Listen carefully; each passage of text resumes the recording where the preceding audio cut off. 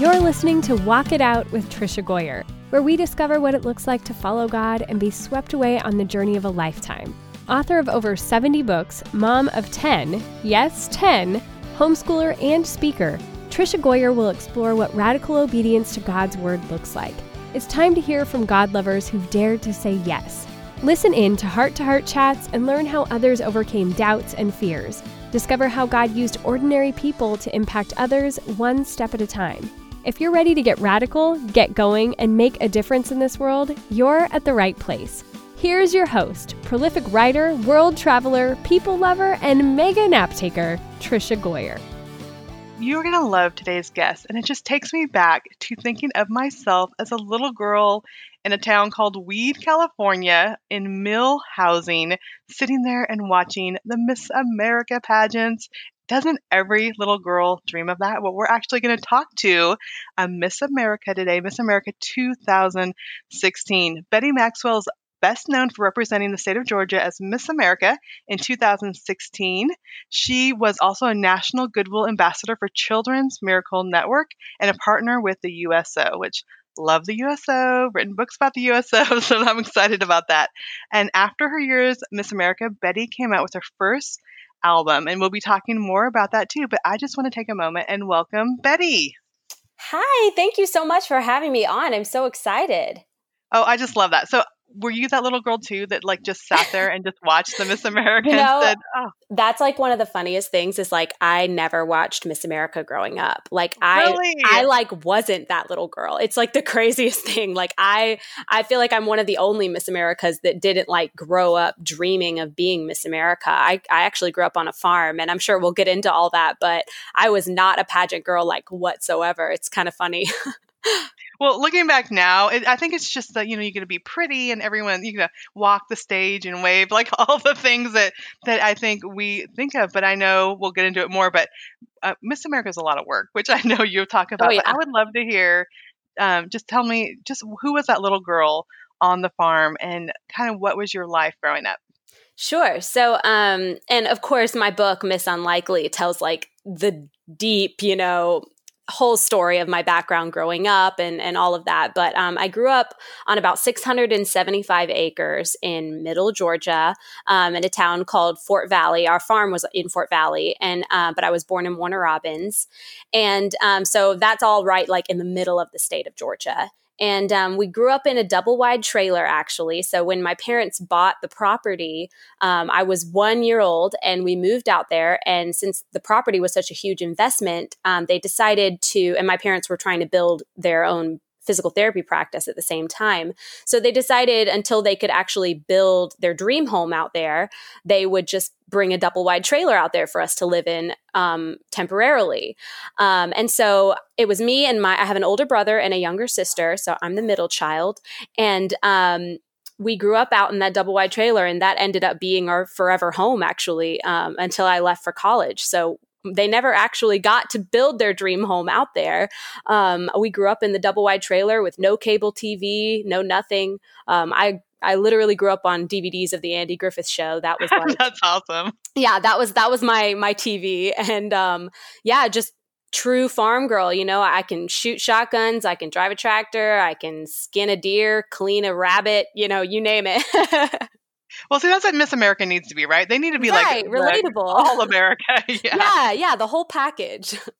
Yeah, and I love that because my grandma and grandpa had a double wide trailer in a mobile home park in Northern California. And like when I think of home, my mom and dad, he was my stepdad, and they divorced when I was 18, which I want to get to that too. Yes.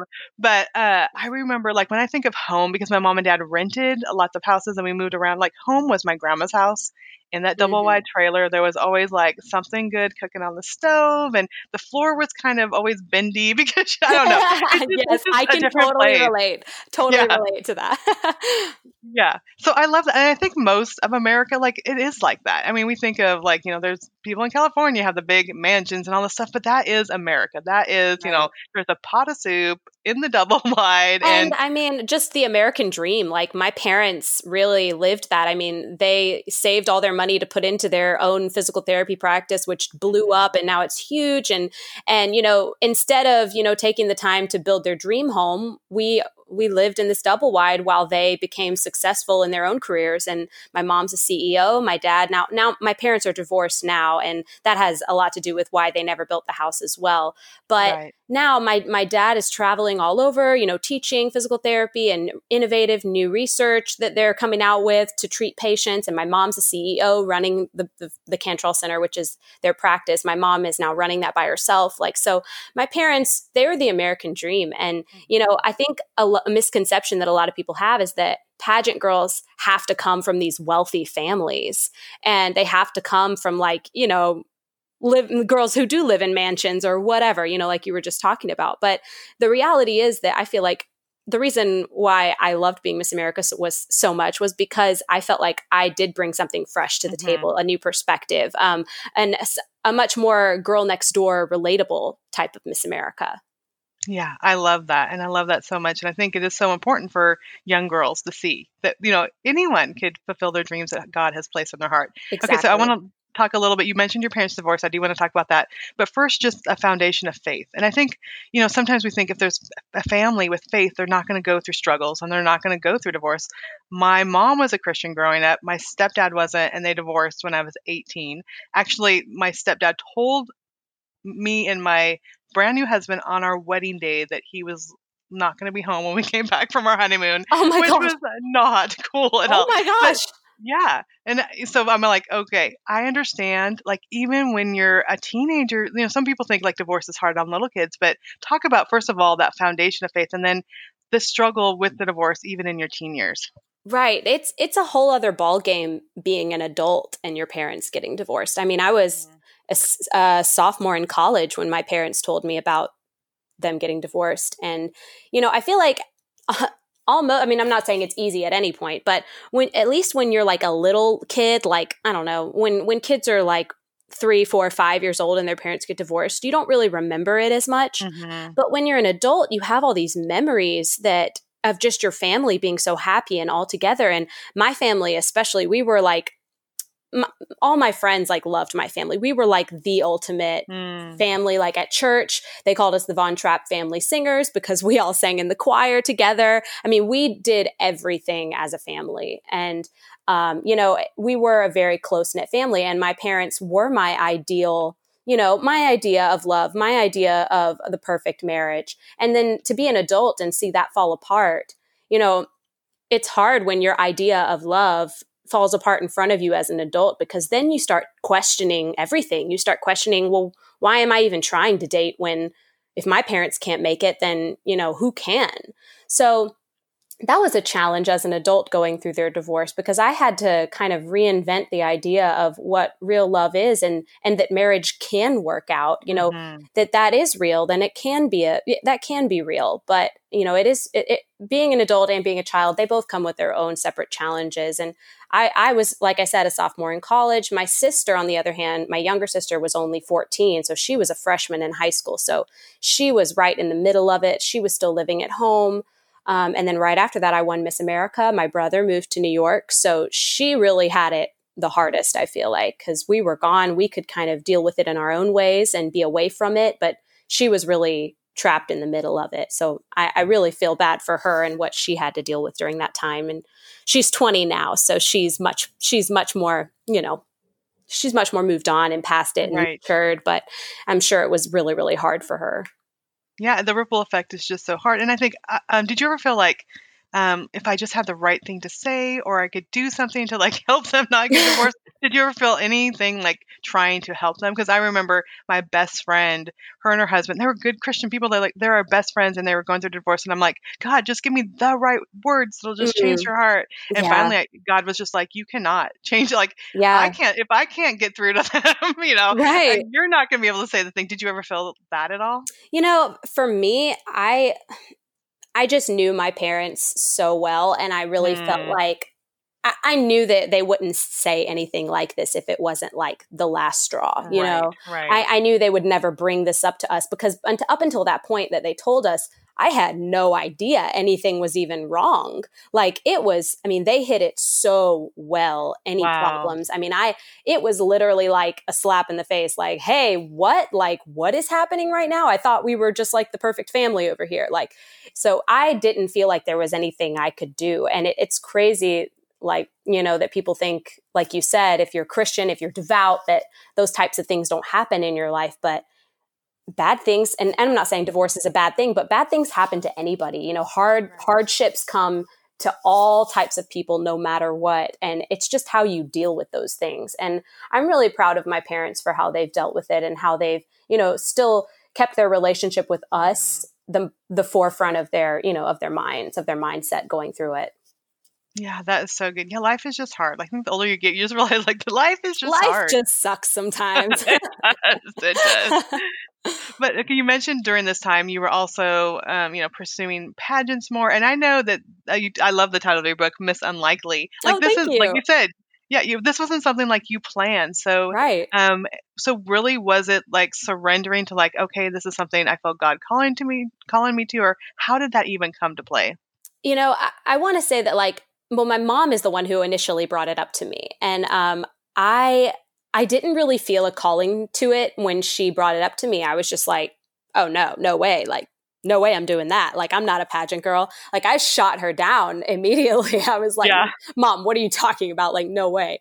I am not one of those girls. Because I truly believed in that stereotype of pageant girls. Like, they're catty, they're mean, they're airheaded, they're out to get each other, all of that. And I knew that I was not like that. I was a good girl. I did what I was told, and I worked hard and all that. And I just knew that I did not fit into that stereotype of girls. I was down to earth. I was real, and I didn't want to be fake or catty or anything like that. I didn't want to be associated with that stereotype.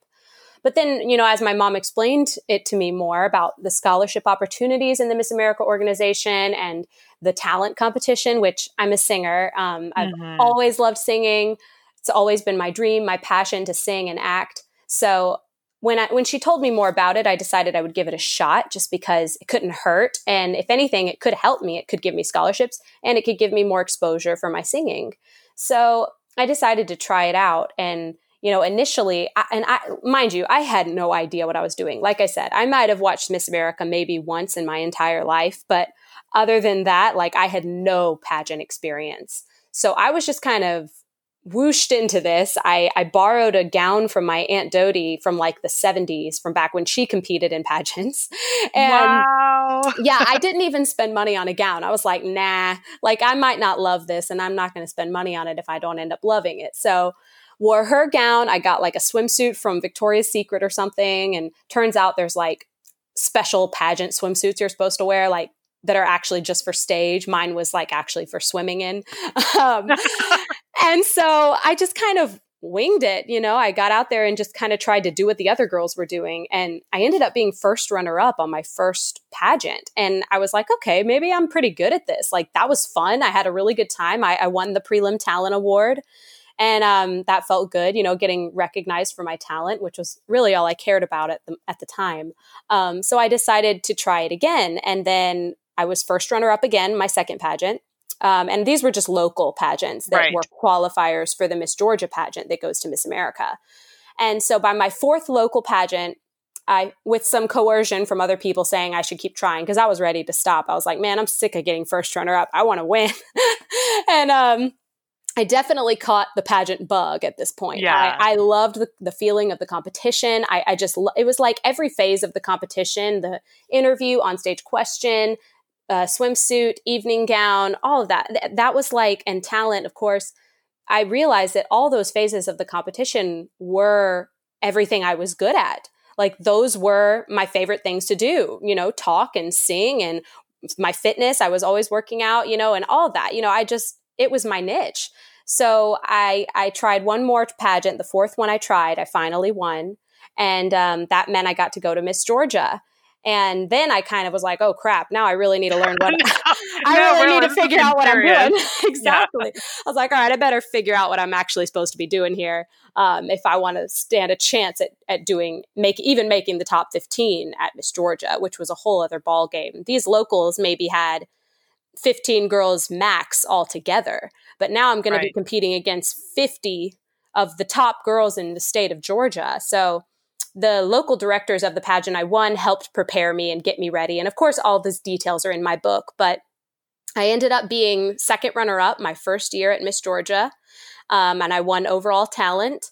And so, of course, I had to come back and try again because at this point I was loving it. I loved the vibe. I loved the competition. I was passionate about it. I loved the idea of being a role model and helping young people everywhere to have someone relatable to look up to.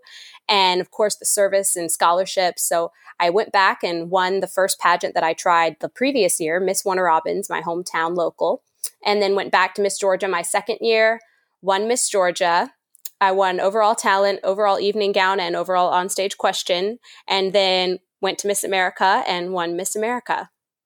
That's amazing. So it's a very whirlwind story.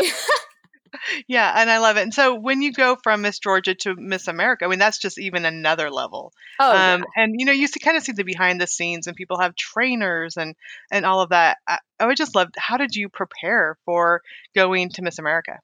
So it is an entire process. And really, the majority of the preparation takes place when you're preparing for Miss Georgia, the state competition, because how they pick the winner for a state competition is who they feel like is the most ready to go to Miss America, because Miss America is only 2 months after the Miss Georgia pageant. So you don't really have a lot of time to prepare. So you have to get all that prep done while you're getting ready for Miss Georgia. So you're ready to go to Miss America. So I was hitting the gym at least 4 times a week, getting ready for the swimsuit competition. I was practicing my talent, which I sang an Italian aria from Puccini's Madame Butterfly. Yes. I went and got on YouTube this morning. I'm like, my jaw dropped. I'm just like watching. I watched your crowning, and then I went and watched your talent, and my jaw was like, girl. Like, oh my whoa. gosh. Thank you. Yeah, it was wonderful. Thank you.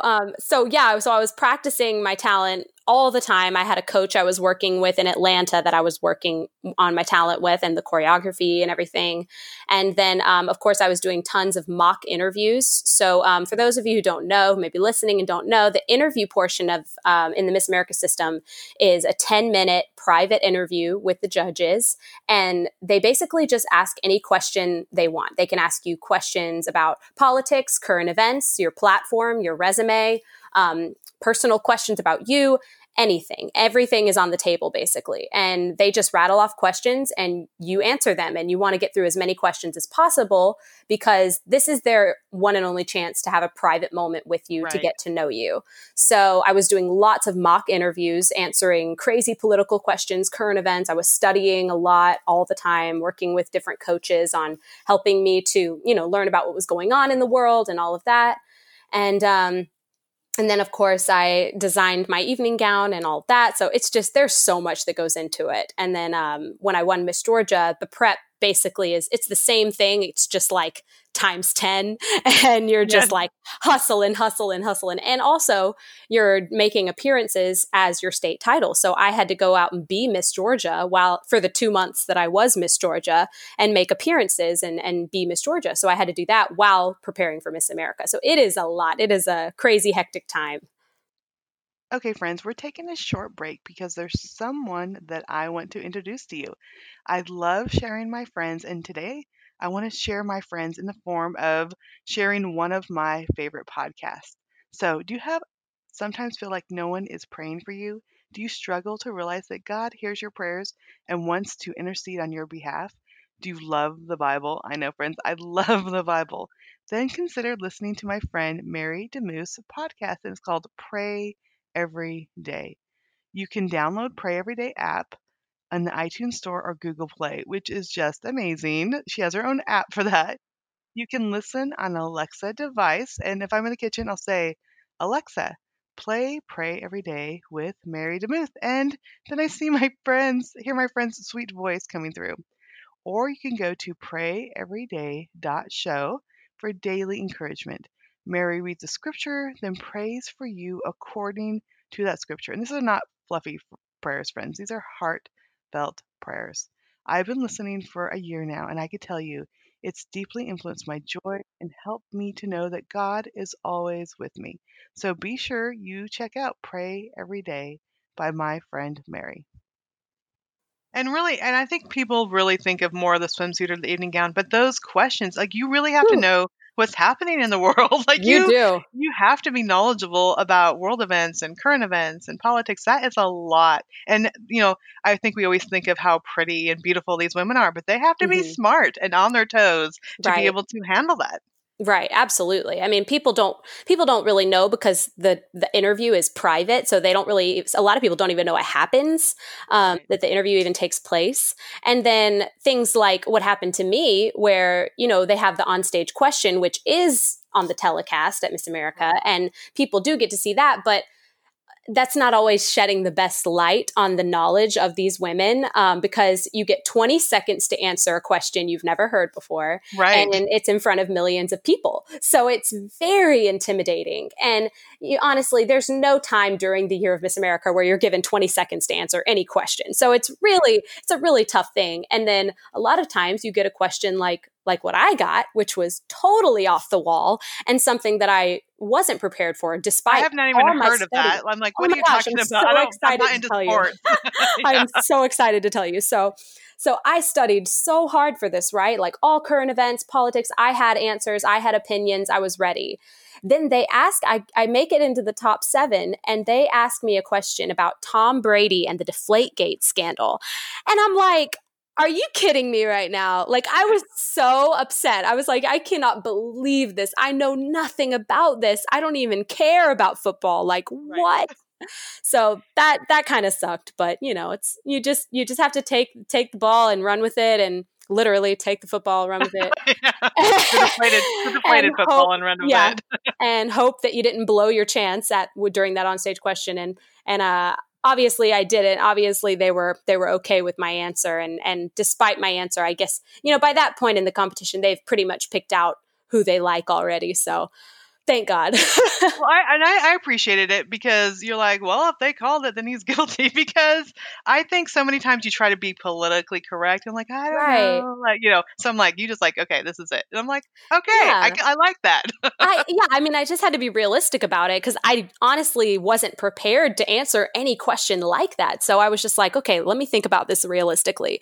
If there's any question, like if people are thinking about like if something shady happened, then clearly something shady happened. Like, Right. So yeah, I guess he cheated and he should be suspended. Please don't hate me, everyone in New England. Exactly. Please. Yeah. Oh, that's great. Okay, so I posted on Facebook, like, what should I ask former Miss America? There was so many fun questions, but people, the question that came up the most was, how is it different after the pageant with all the traveling and speaking? They wanted to know, kind of like after the crowning, what is involved, and maybe was it what you pictured, or was it harder than you thought? Right. That's a great question. And it's a question I've gotten a lot. That's honestly why I wrote my book, was because it was I needed a chance to tell all about what it really is like to be Miss America. So y'all go check out my book for all the deep details. But just an overall summary, I traveled about 20,000 miles per month. I don't live in an apartment during the year. Like Miss USA does get an apartment in New York City where she lives. And then when she has events, she goes out and travels for the events and then comes home. Miss America travels about every 2 days. So she lives in hotel rooms. Wherever the event is, you check into a hotel, you eat room service by yourself. Your tour manager stays in a room next to you, or, wherever in the hotel, you travel with your tour manager and that's it. So it's just you and the tour manager. Right. So you check in the hotel, you eat room service for dinner, you do your events in whatever city or state you're in, and then you fly out and go to the next hotel. You live out of 2 suitcases. You don't do laundry. They ship you clothes when you've worn all the clothes they've shipped you before. You don't get to pick out what clothes you wear. The clothing sponsor would just ship a box of clothes to wherever I was going to be next. And I would put all the old clothes in the box and put all the new clothes in my suitcases and head out to the next destination. And I had to wear whatever they sent. I was speaking, like doing keynote addresses, speaking to high school, speaking to big organizations and conferences and companies and motivational speeches. I was performing as well, because when you're a singing Miss America, Right. you're booked twice as much. So you have to perform national anthems and sing at different concerts. And I sang with symphony orchestras, and pretty much everywhere I spoke, I also sang a song or two. I performed at multiple football games singing the national anthem. I mean, tons. I can't even tell you how many times I sang the national anthem. A lot. And I never messed it up. I am proud to say. That's good. I am so awesome. proud. Never messed up the words, nothing. I'm so proud. But it's crazy how many people do. That song is tricky. But yeah, so that is kind of in a nutshell what it is like. I mean, you are constantly on. You have to be Miss America every single day with, looking perfect, put together. You do your own hair and makeup every single day. And I was exhausted just on the travel part. Then you keep going, and I'm like, oh my goodness. I travel to speak once or twice a month, and I'm exhausted. And I can imagine every single day. Yeah, it is. I was sick of the airport and sick of hotels by the end of my year. I mean, I get like PTSD walking into a hotel room now. I'm like, oh my God, I can't be alone in here. I just want to go home. So it is definitely tough. It is not all glamorous. I mean, obviously there are glamorous moments, but red carpets and big galas, there's only, a handful of those events throughout the year. Most of the stuff you're doing is getting down on your hands and knees with kids at Children's Miracle Network hospitals. I did a USO tour where I went to 8 countries in 8 days and performed for our men and women in uniform. Yeah. I mean, it is nonstop. You are always on the go, always speaking, always performing, always being Miss America with a smile on your face. So it is definitely exhausting. It's like the most exhausting job ever. Literally ever. And it's the loneliest job too, because you're by yourself. It's just you and your tour manager, and you don't really ever get to go home. I went home maybe 5 times the whole year. So it is very lonely. It is very exhausting, and it is definitely not all glamorous. That's for sure. Yeah. And there's so much. I love how you covered so much of it in your book, Miss Unlikely. And I love the subtitle, From Farm Girl to Miss America. So, I mean, I'm like, oh, we could talk about this. We could talk about this. I loved how you talked about just your romance. I watched part of your wedding video and got teared up. So, but what I really want to make sure we get to today is just talking about suicide. And I know, like, after all the glamour and Miss America, I mean, we live in a real world with really hard things. And people have to read the book to hear more about the romance and your wonderful husband and all of that. Happy stuff. Yeah, all the happy stuff. Let's talk about the serious stuff. Let's talk about the sad stuff. Yeah, my husband and I have adopted 7 kids. We have That's 3. Amazing. Yeah, 3 grown, out of the house, married, biological, and then we've adopted 7. And one of our kids in particular, all of them struggle because of the trauma, but one of them has had suicidal thoughts. We've had to put her in the hospital a couple times. So I think unless you live with that, it just is not on your radar, and you don't realize how hard it is and the struggle. So I would just love for you to share a little bit about that story.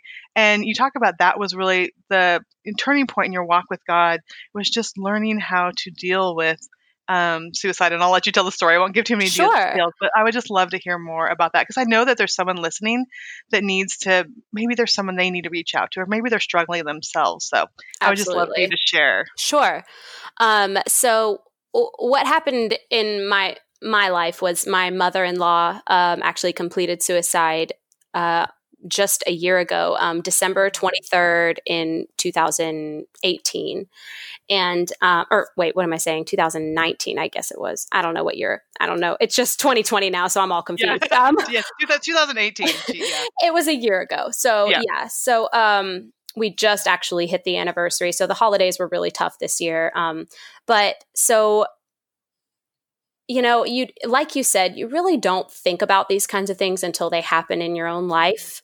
And I think that's because so many people are so afraid to talk about it. It's such a serious issue, and it is so uncomfortable to talk about for people, rightfully so.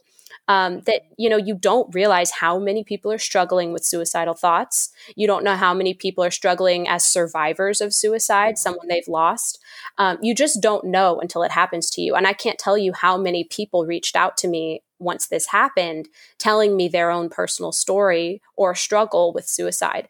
And I had no idea that these people that I've known for so long had ever suffered from this or struggled with this before. And it's crazy how long it takes people to actually be able to talk about something like this. So I knew that being a public figure, being who I am, it was my responsibility to use my platform after this happened to help raise awareness and to help anybody who may be struggling.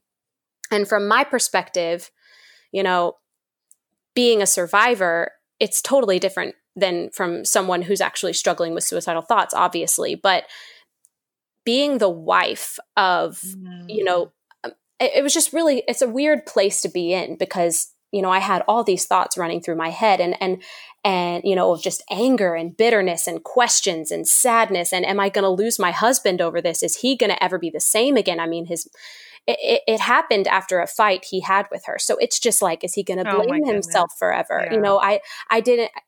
I was so afraid.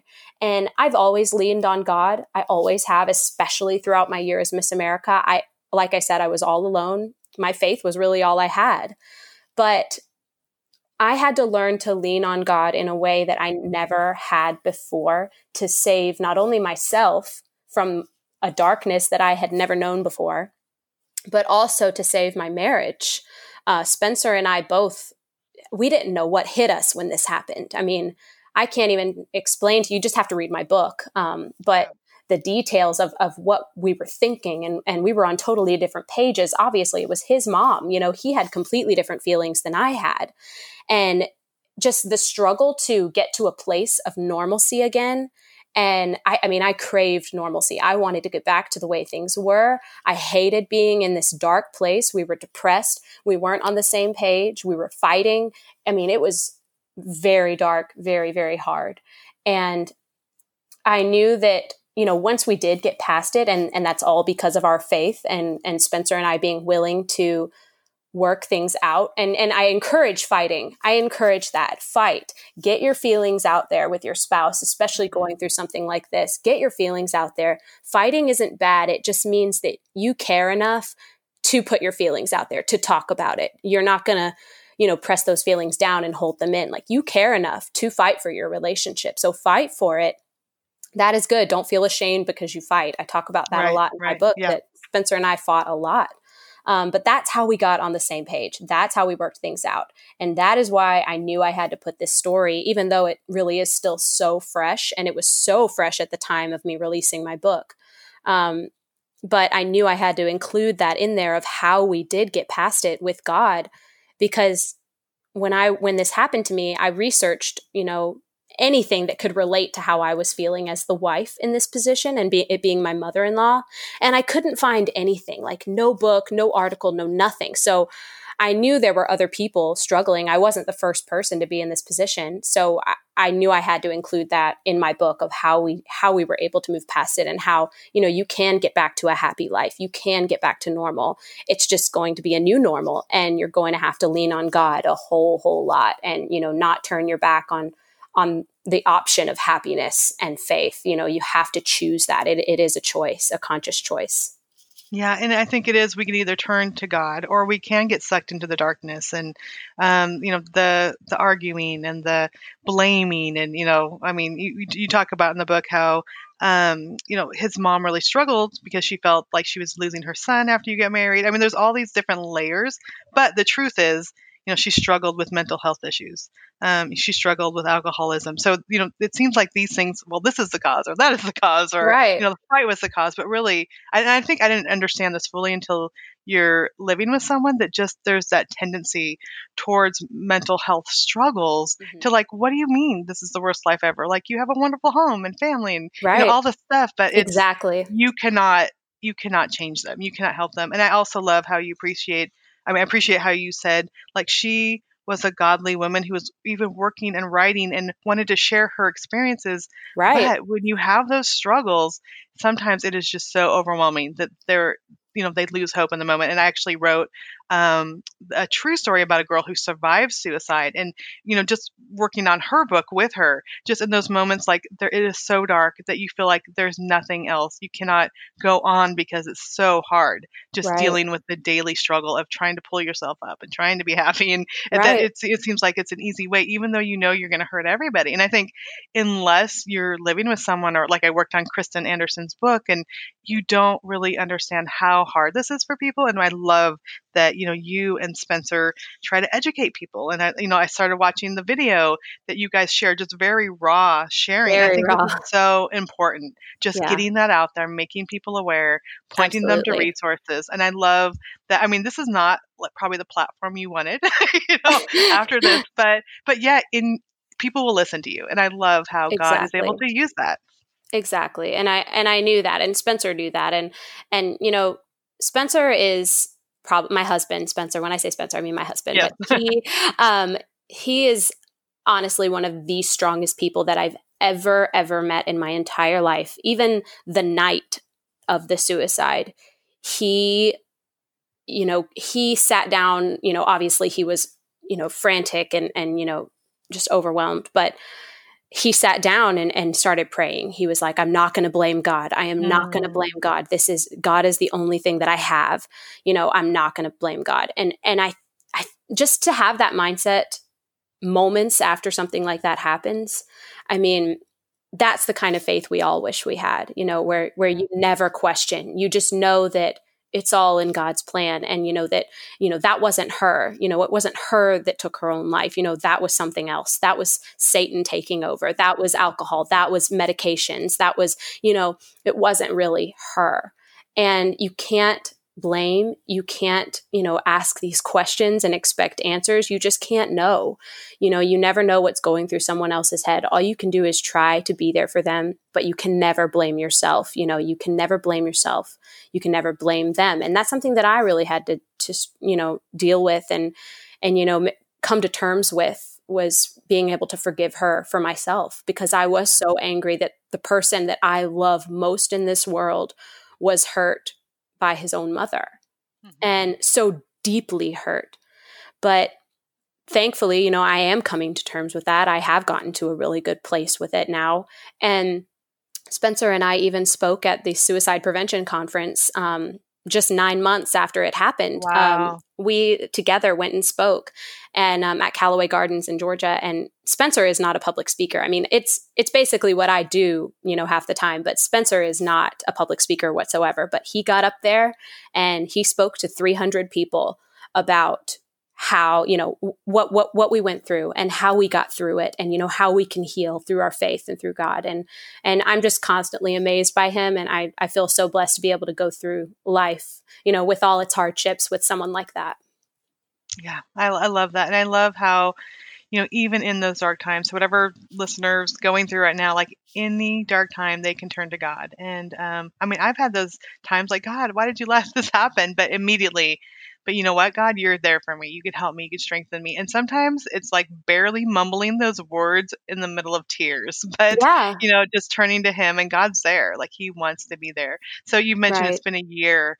I know, I mean, the healing, there's going to be layers. Like it's going to be 2 years from now, it's going to be a different revelation that God gives you. But in a year after this has happened, what hope would you give to someone who is struggling, either with suicidal thoughts or a family member? What hope would you give to them? God is hope.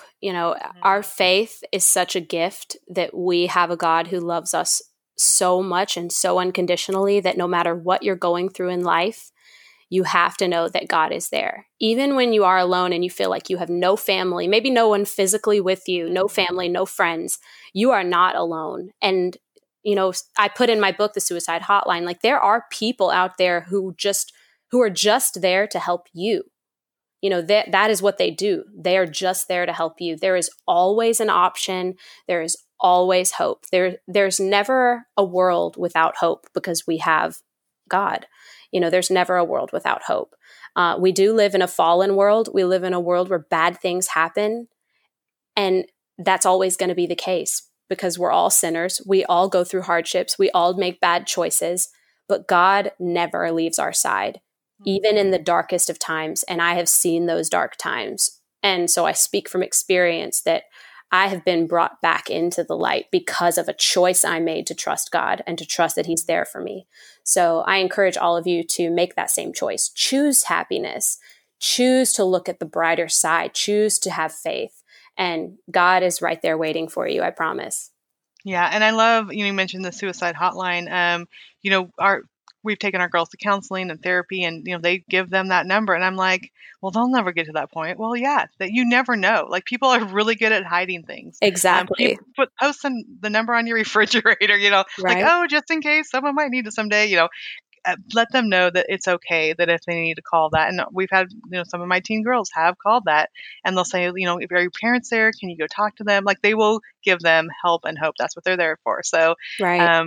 just, you never know where people are. So, post that number, share that number, Yes. let people know. And just recently, one of my husband's family members, his nephew's wife committed suicide, and no one had any idea that this was coming. And people have those struggles. We just need to share the number, share the hope, share what God can do over and over again, because you never know when it might be the moment that they need it. I agree. And I put the suicide hotline number in my book. And so it's in there. So y'all definitely, if you're going through a dark time, I mean, my book is dedicated to you. The dedication of my book is to anyone who feels like a failure, to anyone who's going through a dark time, to anyone who's ever been told they're not good enough. My book is for you. So definitely pick it up, read it. I think it's inspiring, even for me reading it, going back through and reading everything I've been through. I'm like, wow, look how far I've come. Isn't it? Yeah. And I think crazy. So many times when we write books, I've written lots of books, but you think it's for the reader out there, but even in the process of writing it, you're like, it's just like a highlight of sometimes a low light reel too, but the highlight of look what God has done in my life. I love that. And I have 7 daughters, and 5 of them are still at home. So even when the book came in, they're like, I want to read that. I'm like, I promise you, yes, as soon as I'm done with this interview, you will get a chance. I have a 12-year-old, a 15-year-old, and 2 16-year-olds at home, so they'll probably be fighting over it. But what I love too, on looking on your Instagram, because teens this age are all about Instagram, all about the YouTube makeup videos. I'm like, yes, I can say, yes, go connect with Betty. Watch Betty. Exactly. Follow her on Instagram. Follow her on YouTube. Thank you. That's what I love want. that we could have a role model. Yeah, that we could point young women to. Yes, that's like my whole goal in life, is to just like, there's so many like quote unquote role models out there for young people today, but oh my gosh, they're just not what I would want my kid looking up to as a role model. I mean, it's scary what's out there on social media and what is deemed as appropriate nowadays for young people. And I feel like it's my responsibility, like in my calling from God, to be just an actual good role model for young people out there who's on social media, who their parents can say, yes, go follow. She doesn't use profanity. She doesn't, post these like sexual photos. Like, I'm just like myself, I'm confidently myself, but I'm myself in a way that's, just good for young people, someone actually good to look up to. That's who I want to be. And, that's who I want to encourage all young people to be. So yeah, that makes me really happy. And I hope that they love my book. I really do. It's perfect for that age. Yeah, I think they will. And I love, when they sit there, because we only have one TV, so they all have to share it. When they sit there watching YouTube videos of makeup, now I'm like, okay, I have someone for you to watch. Put it on. Exactly. Because I have to watch them all too. Yeah. Of course. We have one TV in the living room. But you know what I love? And that's what, you just really have to find like the things that, like one of my daughters especially just loves all the makeup and all the things. Just a good role model. That makes me so happy. So thank you for that. Absolutely. Thank you. That makes me so happy too to hear. Thank you. Yeah. Well, Betty, I just appreciate you just sharing your heart, sharing your story. Like you mentioned, there's so much more in the book that, talks about just your relationship with Spencer and how God led you together, all the things. And I encourage people to go and pick it up. And so make sure you do that. Miss Unlikely, From Farm Girl to Miss America. But where can other people connect with you online also? Sure. So my book is available on Amazon. It's also available at Barnes & Nobles and some Christian bookstores, but I recommend Amazon because it won't be sold out there. And then my Instagram is at Real Betty Maxwell. So y'all go check me out. And then honestly, my website is bettymaxwell.net. And I don't really do Twitter or Facebook as much anymore because I'm just not a fan. So Right. check me out on Instagram. If you'd like to book me for motivational speaking or singing or any type of event, you can go to my website, bettymaxwell.net, and connect with me there. So yeah. Yes, that would be perfect. I hope people do that and connect with you, and just know that they're going to get someone who's going to be real, but also point people to the truth. That's what we definitely want. Amen. So thank you, Betty, so much for being here. I know I'm blessed. I know my girls will be blessed. So just keep going on. I know it's hard some days, but keep walking this path that God's led you on. Thank you so much. And thank you for having me on. I truly appreciate it. Absolutely. I just appreciate Betty. I appreciate her heart. I appreciate her using the hard stuff in her life to really share hope. Now, we talked about the National Suicide Hotline, and I wanted to give this number to you. Like I said, post it on your refrigerator. Just put it out there. You never know. Carry it in your purse. I mean, you'll never know who might need it. The National Suicide Prevention Lifeline is 1 800 273 8255. We will put that in the show notes too. Jot it down or go to the show notes later and get that for the National Suicide Prevention Lifeline. When people are in those dark moments, they just need something, the littlest thing to cling to, and this might be something that they need in that time. So post that, share it. Also, the Walk It Out verse for today is 1 Corinthians. Actually, it's more than one. 1 Corinthians 1 27 through 29. And it goes like this. This is in the NIV version. But God chose the foolish things of the world to shame the wise. God chose the weak things of the world to shame the strong. God chose the lowly things of this world, the despised things, the things that are not, to nullify the things that are, so that no one may boast before him. And I love that Betty's book title is Miss Unlikely, a farm girl who didn't even dream of pageants, that God used this platform to travel around and share hope. And I know when Betty was traveling, it does sound like the hardest thing ever to go from place to place to place for a whole year. But she was shining the love of God. Even if she did not mention his name during her talk, during her speech, she was shining and sharing the love of God. And God can use each of us. We may think, I'm no one important. I cannot do that. Um, that seems too big for me. Just know that if God puts it on your heart, it can be for His purposes. We can share hope. We can share light. We can share truth. Maybe you're not being called to be Miss America. I know I'm not, but even in our everyday lives.